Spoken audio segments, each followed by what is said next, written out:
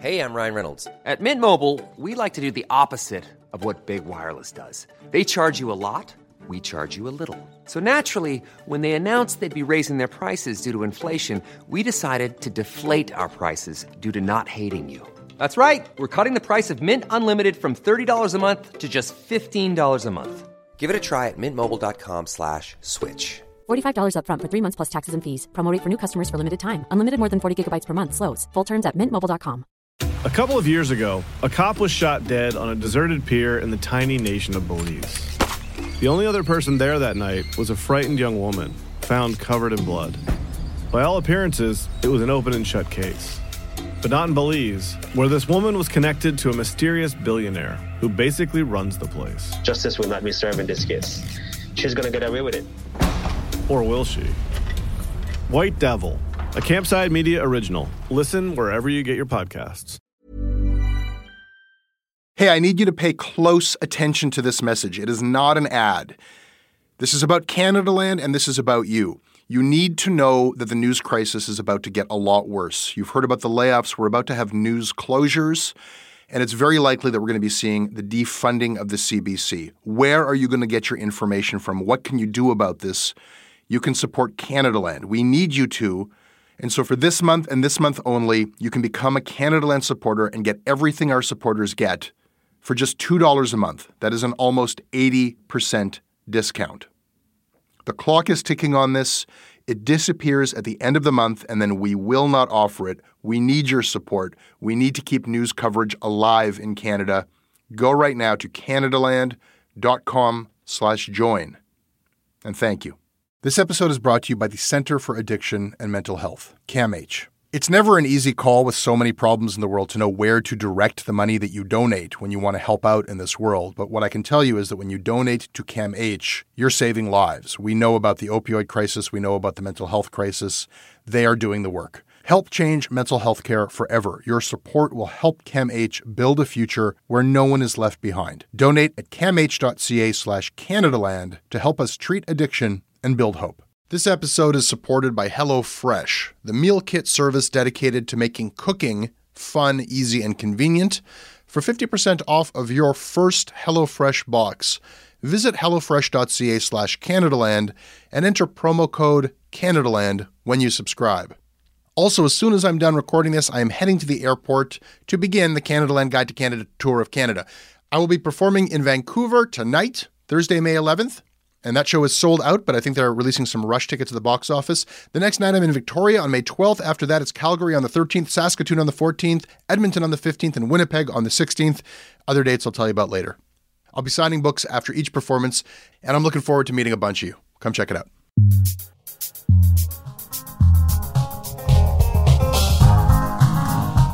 Sandy Garacino, columnist for the National Observer. Good morning. Good morning to you. Late night? A little bit, yeah. Just a little bit. Late night for all British Columbians, I guess. Did I see 3 victory speeches for the 3 parties that were running in your provincial election? I believe that might be, yeah, I think we topped it out at 3. Hell of a democracy you got going over there. Welcome back to the show. We're going to talk about the BC election. We're going to talk about Ezra Levant en français. And we'll talk about the Toronto Star. Just how racist is it? Good to have you back. Nice to be here, Jesse. This episode of Canadaland Shortcuts is brought to you by John McKay, Aaron Romeo, Graham Schnarr, Steve Murray, Jason Vincent, Talon Johnstone, Laura Cuthbert, and Jeffrey Skelding. Jeffrey, why did you decide to be awesome? I used to listen to Jesse at the CBC, and I loved his perspective there. And discovering him on Canadaland and his fresh perspective on the Canadian media landscape and what's going on in our world is super important to me. And Sandy, this episode is brought to everybody by a fairly new sponsor to us, HelloFresh, who are these meal kit delivery people. Are you a home cook? Do you cook much at home? I retired from cooking. I love the idea of meal delivery. It's meal delivery, but it's not prepared food. You still cook. I love this because I love to cook, but I love these types of companies that are kind of turning consumerism around. My big My big obstacle to cooking is I love cooking, but I hate shopping. I hate planning. I hate when I'm tired going to the supermarket at the busiest time.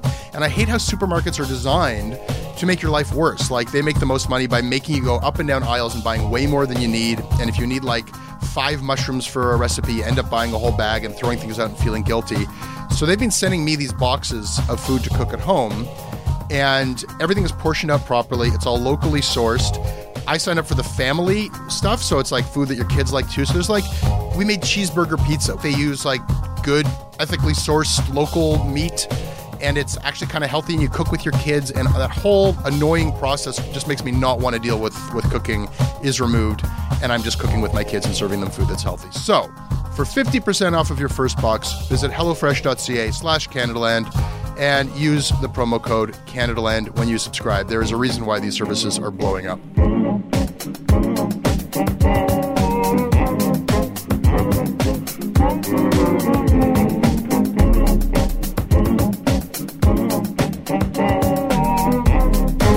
This episode is sponsored by BetterHelp. It's amazing the things that we tell ourselves to talk ourselves out of getting help. Anybody who's actually gotten help knows that the process of getting things off your chest, of taking your stressors, your problems, and just like not letting them be bottled up, working through just conveying them to somebody, half of the battle is just doing that. You unburden yourself, and you know what? If you have a real mental health professional, no, they don't have magic bullets or magic words that make it all go away. But often they can help you see things a little bit differently and guide you to strategies or tools or to a new perspective that actually does help. As the largest online therapy provider in the world, BetterHelp can provide access to mental health professionals with a wide variety of expertise in mental health. Because you listen to this podcast, you get 10% off of your first month at betterhelp.com/Canadaland. That's betterhelp.com/Canadaland. This episode is brought to you by the Center for Addiction and Mental Health, CAMH. We hear a lot about the opioid crisis. We talk a lot about the mental health crisis. These are serious problems. These problems affect us all. They've affected my life and my community. They're not intractable problems. I don't know what's going to solve them on a policy level, but day to day, helping people, that's what CAMH does. They do it on the ground when people need help, and they do it through research. The team at CAMH gave our team a tour of their facilities, and we were really just blown away by the incredible, heroic work that they're doing every day. They treat everyone with dignity, and their research is seeking and finding real solutions for everyone around the world. Help change mental health care forever. Your support will help CAMH build a future where no one is left behind. Donate at camh.ca/Canadaland to help CAMH treat addiction and build hope. British Columbians voted today to get big money out of politics. British Columbians voted today for proportional representation and a better way to make... Some things only happen in British Columbia. And here tonight, we have an opportunity, we have been presented with an opportunity by British Columbians to open a whole new dialogue in our province, in our legislature. What a historic day for British Columbia today.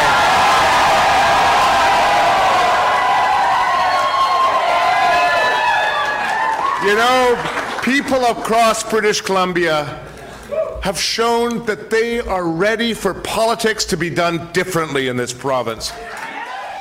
Who's your premier gonna? What's going on? What happened? I don't know. It's crazy, but it's very BC. This was a very BC election. We had an election between a government that people didn't like and a contender that people were afraid to trust. And it went right down the middle. I'll leave the political analysis to Commons, our politics show, and we'll try to focus on just like the political culture in the media. I was shocked after all the conversations you and I had about Christy Clark and the hermit kingdom of British Columbia, the Kim Jong-il style excesses of her administration, the donations, the corruption, the conflicts of interest, and ruling for 16 years this province. And then I read the Globe and Mail say, our endorsement is that British Columbians should hold their nose and vote for Christy Clark's BC Liberals. Yeah, well, what did they do in the last federal election? Same damn thing. Hold your nose. Yeah. Vote for the Conservatives. Wait, vote for Harper but not the Conservatives. The Conservatives but not Harper. I can't remember how you were supposed to do it, but they're full of good advices. But a lot of people took it, I guess. I know the polls thought that Christy Clark was gonna sweep to victory, and I guess this was an upset that it was not so decisive. But I still don't understand, living where I do and hearing this through yourself and other people who are incredibly critical, who are these people who are voting for her? And what's the deal there? Big divide in the province. This is, like so many of these elections are turning out, this is urban-rural. And it really divides like almost entirely down the middle of the province. The westernmost part of the province and the urban part of the province went NDP, and the easternmost and more rural areas went to the Liberals. And that's a huge part of it. And a lot of this had to do with what are the big issues. I mean, roughly half the province's population lives in the lower mainland of BC, and that's the urban area. And those people are absolutely beside themselves over housing affordability. It doesn't really affect the rest of the province. Not really an issue. And the Green Party, big spoilers. I always feel like, I guess it's a similar thing with Trump. I'm like, well, my cliched understanding of rural voters, like, how does that voter go for Christy Clark? Like, how is she not an urban elite? And how are the excesses of that government not exactly what they would despise? But maybe I'm making this too much about, like, I'm too involved in the personalities and they actually have, like, self-interested policy reasons to support the BC Liberals. Like, what am I missing? Well, yeah, that's exactly right.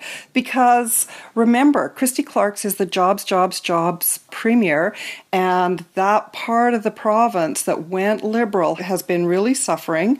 They've had problems with employment in those areas, and they are way more interested and dependent on resources, and she is a go on resources and pipelines and the whole 9 yards. So that's what she represents to them. It isn't about urban elites. It isn't about corporate money and corruption in government contracts. It's about, where are the dollars? Where am I going to get food to put on the table? And am I prepared to make a leap into an unknown? When this is the brand of Christy Clark, it's all about jobs. The Vancouver Sun also endorsed the BC Liberals, didn't even mention the campaign donation issue. It's like, seems kind of unanimous media support. There's just an amazing culture here that has been, it's almost embedded into it, that this expectation that this is just part of doing business. This is just how things go. For the first time this election, there were people like Gary Mason in the Globe and Mail who were hammering on this issue, hammering about the donations. And remember, the BC Liberals had donations in 2016 of about $13 million compared to half that for the NDP, and about half of their donations came from corporations, whereas the NDP got 12% of theirs from unions. So this whole issue is really big. But look, Christy Clark did not get that ringing endorsement that I think that she thought that she would. And the polls did say it was very, very tight going in. I know Insights West had them tied at 41% each, and the Liberals got 41% and the NDP got 40%. So that was pretty close. The big spoiler here was, again, the Greens, who came in at almost 17%. And right now, Jesse, the Liberals could have a majority government if they can swing one seat, which has a split right now of 9 votes. So if 5 votes go the other way in this one riding, this could hand the Liberals their majority. And in that riding, 5,000 people voted for the Greens. Wow. So by the time people are hearing this, we're recording Wednesday. People are going to hear this on Thursday. Those 9 votes, one way or the other, could be decisive. If not, then it's the Greens who get to decide who the next premier is. how could they possibly work with Christy Clark's? Like, they're the Green Party. They've got a lot more ideologically and policy-wise in common with the NDP, plus the majority of voters voted to change governments. Wouldn't it just seem like the most cynical, opportunistic, whatever deal Clark offers the Greens, like, they can't go her way, can they? The enmity between the NDP and the Greens is very, very intense, and it's almost as if it's like the siblings, because one would think that these supporters, this base, would be very anti-liberal, but a lot of times the Green base is quite middle class, quite educated, quite middle of the road. Ideologically, apart from the environmental issue, they probably do tend to go a little bit closer to the Liberals. But it's really interesting because major environmentalists like Paul Watson and Tzeporah Berman came out strongly and said, please vote for the NDP because they are the party that are going to, I guess, stop the pipelines, and that they saw as being much more environmentally friendly relative to the Greens, who are, if they support the BC Liberals, there are your pipelines. There are your other issues, which have been huge issues. I mean, Christy Clark, the Greens have been her best friend in this election and appear to be the party that are going to keep her in power as a minority leader. All right. So in British Columbia, the BC Liberals are conservative. The Greens are, environmentalism aside, also conservative. And the NDP are what exactly? The NDP are the non-liberal party. I mean, they ran on basically throw the bums out. Uh-huh. You know, I don't think that they really established, and this is a huge issue, I think, for the NDP, that even with a very unpopular, and I would say this, I do believe that Christy Clark is not a popular leader. There's very much a feeling that it's time for a change. In spite of this, the NDP was really not able to drive home a message that branded them as being an alternative government as far as what they are going to do, what their position is. We will see how this all plays out. The NDP cannot form a government unless the Greens go over to them. This will be very interesting for Andrew Reaver, and a real test, a very serious test, possibly for the first time, of what does the Green Party stand for in government.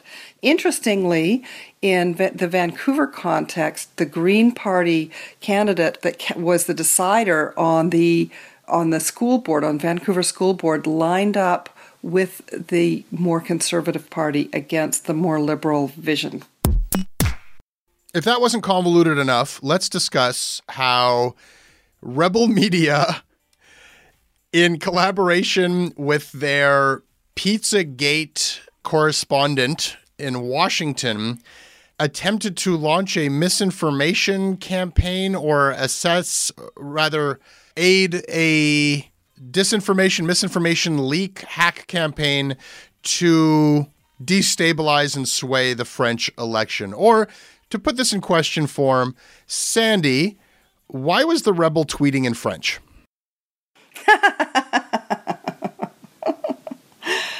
I do not know why the Rebel was tweeting in French. You could ask Ezra Levant why he replied to my emails asking for an interview in Russian. This is the same damn thing.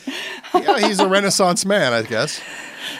He's a Renaissance man who doesn't know his own phone number. The phone number he gave me to call him was the Russian embassy, and this was the much hilarity ensued on Twitter from the Ezra Levant tribe over that. He was pranking you and trolling you, and we're laughing now. But I'm kind of curious to hear, how do we even begin to kind of try to summarize like what the heck this was about for people who are just coming to this? Okay, well, I mean, I think that the really important thing here is the French election. It does appear cyber intelligence analysts have looked closely at the hacking of the Macron data, some of which, by the way, was demonstrated to be false by France TV. So it's not all out there as legit data. But it appears that the Russians were hacking that data and then dumped it onto the internet. From there, it went into, on the very eve of the election, there was this massive data dump. From there, it was blown through social media, and again, cyber intelligence experts went back and said, okay, well, who is it that introduced this link with this data that was hosted on this 4chan website? Not WikiLeaks, as people think, but 4chan. Who took it from 4chan and blasted it all over social media and Twitter and into France on the very eve of the election? And they went back and they identified one person.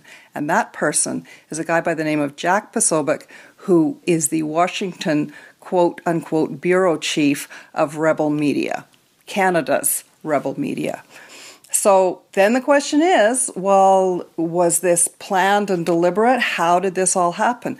The other thing that cyber intelligence experts have identified is that, in their opinion, bots were employed from the very first minute that Posobiec's tweet went out.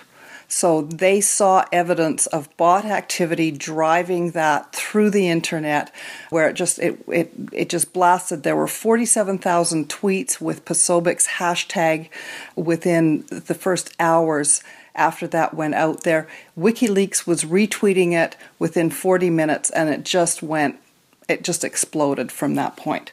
So experts are tying this to the Rebel Media's correspondent, who, as it turns out, has something of a history with some people who are, shall we say, agents provocateurs, who have a big problem with truth on the internet.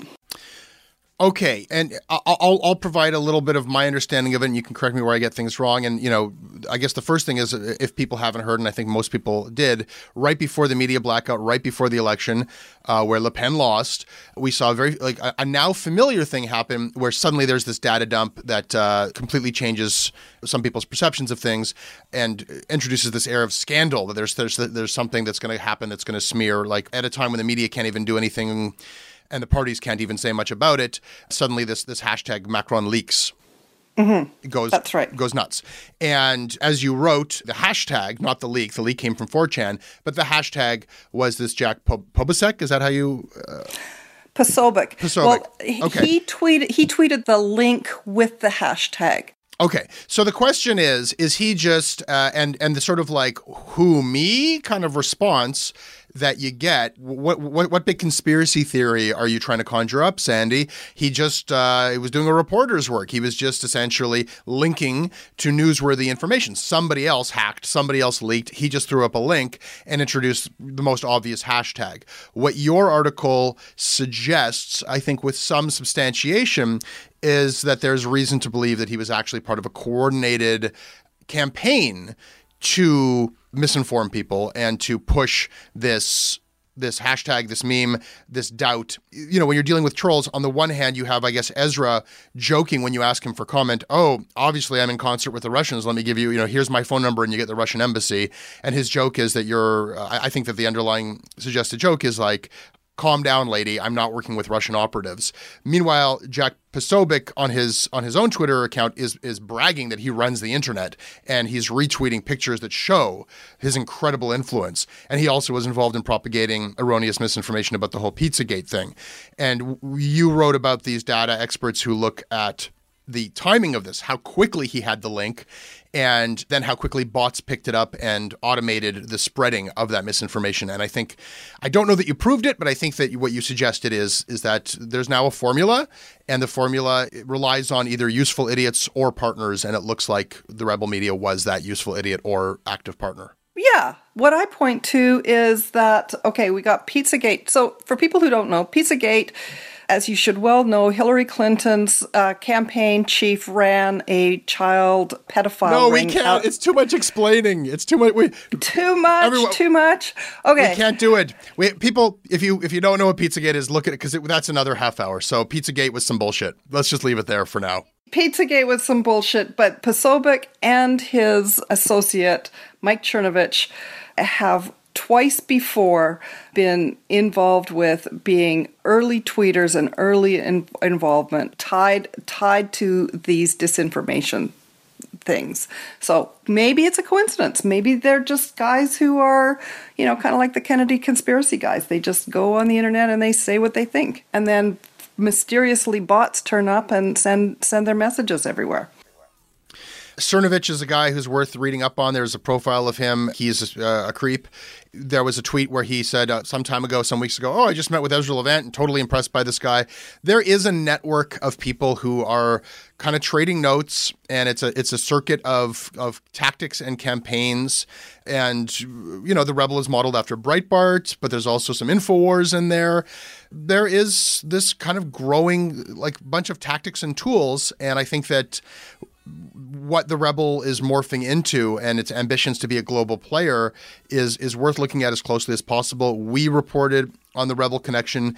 You brought some new information to this, and I think it's worth just keeping as close an eye on this stuff. It gets dismissed, by Ezra himself. It's this is silly. I think that plays into it as well. That's sort of a useful shield against scrutiny. Well, exactly. Downplaying all of this is the opposite of what everybody should be doing. We have just seen democracy under attack by Russian hackers in 2 elections. And there is concern that Russians were involved with the Brexit vote. Clearly, Russia is looking to destabilize the West, to destabilize the EU. And anything that anybody is doing that may help and aid in that effort should attract a lot of scrutiny. Is it just reporting? Is it just speculating? Or should we be a lot more concerned about what are the links? You know what? The final thing I want to point out here, and this is not something that people read about in the Canadian media outside of Canadaland or the National Observer, is that, a lot of people like to say that, don't feed Ezra Levant, you're talking about him too much, that just makes him stronger. And a lot of people in the media don't write about him for that reason.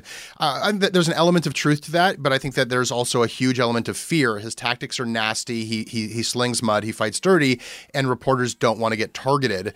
What I noticed when he was trolling you were doing your job as a journalist, you gave him opportunity to comment. And he not only pranked you, but then published your correspondence without redacting your phone number. And of course, he has this whole troll army. And I think that journalists take note of things like that. And I believe that this is another conscious tactic. It is a way of giving reporters reasons to just ignore him. And I'm glad that you didn't. And next time I ask him for comment, I'll assume anything I send him is getting published. And he can email me back if he wants to. I just think that people need to take this a lot more seriously. People didn't take Breitbart seriously either. And look where it is today. And just last night, Jack Posobiec of Rebel Media's fiancé, there was a photograph of her standing next to Rudy Giuliani, who some people are speculating will be the next director of the FBI. And a photograph of Jack Posobiec's wife standing next to Giuliani was tweeted out last night. And yesterday, Posobiec and his fiancé, were in the White House briefing room. I think the time for saying this is not a big deal, just be quiet and nothing will happen, is over. I think it's very, very vital that all Canadian media wake up, stand up, and take a serious look at this. And by the way, if we're in journalism, we've got to develop a serious hide and not be the kind of people who are intimidated because Ezra Levant tweets some joke about you on the internet. Well, fuck yeah. Let's talk duly noted. I know that you were up late with the election, and I just have one quick thing that I want to point out. Postmedia ran 2, super racist cartoons of Harjit Sajjan. Super racist. They apologized for one of them, I think. The Toronto Sun had this one where his mustache is growing like Pinocchio from all of his lies, I suppose. And then there's this one in the Calgary Sun, which is the one that they apologized for, where he's being boiled alive, which harkens back to torture of Sikhs as apostates. And, I am a big fan of cartooning and caricature and the history of the political cartoon. I appreciate on some level that caricaturing somebody who's you're well, you got to exaggerate physical characteristics, and to the very white Canadian media. But we dealt with this with the with the Jan Wong cartoons in the French press years ago. Like, come the fuck on. No editor should be signing off on these disgusting racial caricatures at this point in time. And like, unless that's what they're trying to do. If they're just like going to take the position of like, we are the racist press, I don't think that that is what Adrian Batra, the Toronto Sun, was trying to do. But like, we got to smarten up with this stuff. That was pretty grotesque. And the whole thing is just really odd to me. I just really have to ask the question, if Harjit Sajjan was like some tubby white conservative minister of defense and exaggerated his role in the planning, which, by the way, his deep role in the planning has been well corroborated by a British colonel who has come out to speak in favor of him. And if he was a tubby old white combat veteran who kind of stretched the truth a little bit, how much would anybody even notice that? And now we're having a whole big thing. Like, I just feel like I think that those cartoons actually really pointed to a very big issue about why this is such a big story. Yeah. Well, I think we'll hit on that a little bit more when we talk about Desmond Cole in a minute. Duly noted. Sandy, our second sponsor today is Amnesty International's Book Club. This is really a cool idea. I think that the people at Amnesty International understand that, like, you can hear so much about something horrible happening in the world, but it's stories and it's art and literature that makes you want to do something about it, And we all knew what was happening in Syria, but it was that awful photograph of Alain Kurdi that made people actually get off their asses and help. And so what this book club is, it's an engagement tool. A lot of people have book clubs anyhow. This is a free service where they suggest a book to you and they provide discussion materials and questions and things to talk about. And they're all really good, interesting books. But once you're done thinking about the book and talking about the book, they suggest an action that you can take if you actually are motivated to do something. And so, for example, I spoke to Rosemary Oliver of Amnesty International. I asked her, what did she suggest to readers of A Handmaid's Tale? That was one of their books recently. If you finish reading The Handmaid's Tale with your book club, or on your own, because you can do this online, and you feel like you might actually want to do something about women's rights and women's well-being in the world, I asked her what action they suggested people take. And this is what she said. Our discussion guide talked about the situation of women fighting back in countries like Saudi Arabia, Colombia, El Salvador, where their rights are really restricted in many ways. And the action was to free Iranian human rights activist Bahariya Hedayat, who was imprisoned for her work on women's equality work in Iran. People, have a look at this. Check it out. Go to amnestybookclub.ca. It's worth your time. We didn't get a chance last week. It broke just after the show was taped. It's an interesting one because I feel like there's not a ton of controversy. Everybody except for Christy Blatchford seems to see through the Star's rationale when they say we don't have activists and journalists at the same time. And I think Kathy English, the public editor, came out and said, well, yes, after a lot of people pointed out that, well, you had many activist journalists, columnists in the past. You had Naomi Klein, for God's sakes. She said, well, Desmond went too far. He took it to the next level. Am I wrong in feeling like that was like almost universally rejected as a bullshit excuse that is just simply not true? Well, it's very hard for me to see that at least there should have been a lot more self-examination about this. I mean, we're talking about racial politics here, and how many Black or minority columnists are there in the media? I mean, the media is almost like the last bastion of white dominance. This is such a tough one for me. And one of the things that I do think is worth commenting on, though, is look at Rebel Media and what they are doing, where they're out organizing rallies and organizing activities. And this is what they'll do. This is what the right is going to do, is they're going to say, well, look, you guys are doing it too, so we're just going along with it. But at the end of the day, you got to look at these circumstances and look at what's happening in Toronto and look at the racial politics that are happening in our country. And if there's doubt, the benefit of the doubt has got to go to Cole on this one, I think. I don't see that there's any room for ambiguity. Marty Patrikin was writing about this in iPolitics. He writes, I was an intern at the Star many moons ago, and among my less appreciated assignments was covering a soiree celebrating Michelle Landsberg's activism while she was still writing for the paper. The reason for me being there was simple. Landsberg was a force in feminist thought, and the Star rightfully wanted some of her limelight to reflect onto her employer. Same with Naomi Klein, who, like Landsberg, could both write and generate headlines. But not Cole, which is weird. It's not weird. It's just racist, right? Any excuse they have, well, they didn't make themselves the headline. Yes, they did. Well, they didn't do direct action, aggressive. Yes, they did. They absolutely did. The difference here is that he's black and he's a black activist. I think that's supported by, he finally came out with this anecdote, Desmond Cole, in his statement, that John Hondrich, the chair of Torstar Corporation, took him aside while he was still writing for them and said, you're writing too much about race. Oh my God. But it's the lack of consciousness. I mean, this is what racism is. And I'm sure it horrifies the people at the Toronto Star to be accused of racism, but it is that unconscious bias that totally does not even see what's right there in front of them, like the cartoon caricatures of Harjit Sajjan. It's right there. Yeah. It's the lack of consciousness. It's not the deliberate discrimination. It's the total lack of awareness that this is right there. From the biggest progressive paper in the country, from the paper that has the Atkinson principles. I know that it stings so much in that because no one there wants to wear that, but we have to call it what it is.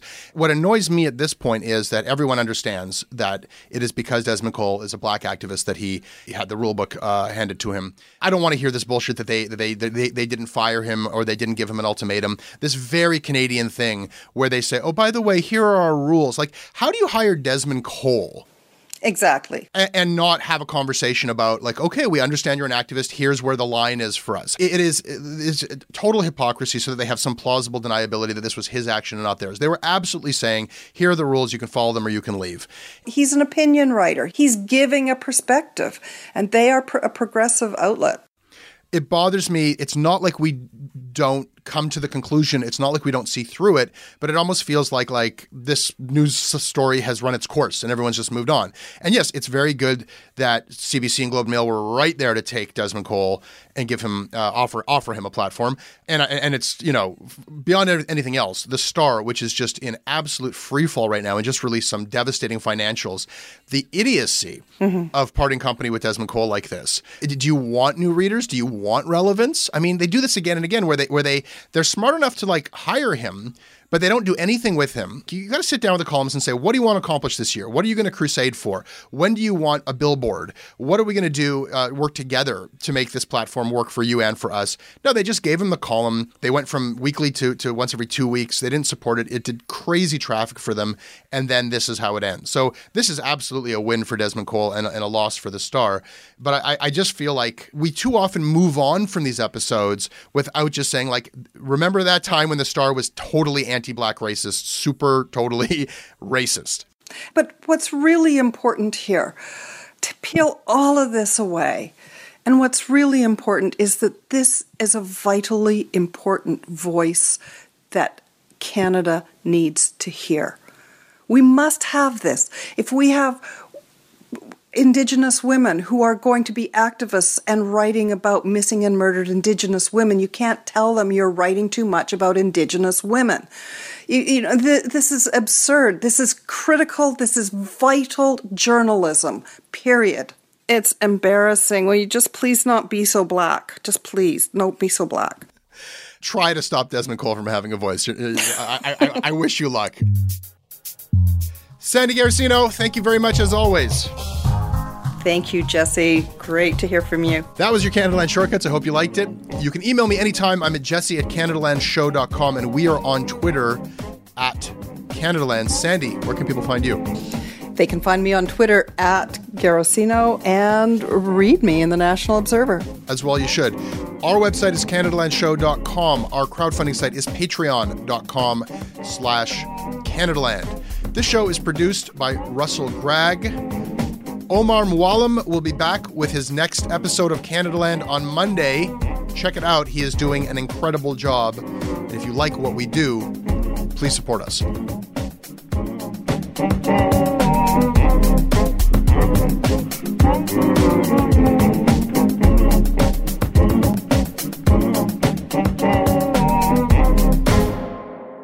Hey, I need you to pay close attention to this message. It is not an ad.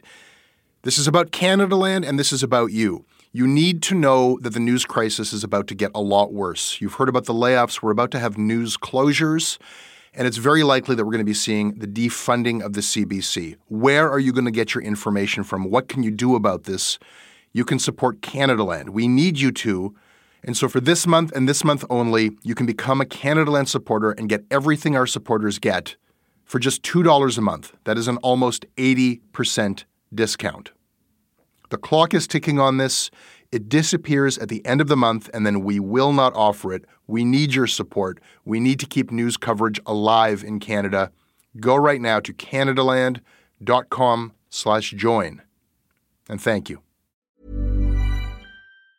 Hi, I'm Daniel, founder of Pretty Litter. Did you know cats tend to hide symptoms of sickness and pain? I learned this the hard way after losing my cat, Gingy. So I created Pretty Litter, a health monitoring litter that helps detect early signs of illness by changing colors, saving you money and potentially your cat's life. Pretty Litter is veterinarian developed, and it's the easiest way to keep tabs on your fur baby's health right at home. Go to prettylitter.com and use code ACAST for 20% off your first order and a free cat toy. Terms and conditions apply. See site for details.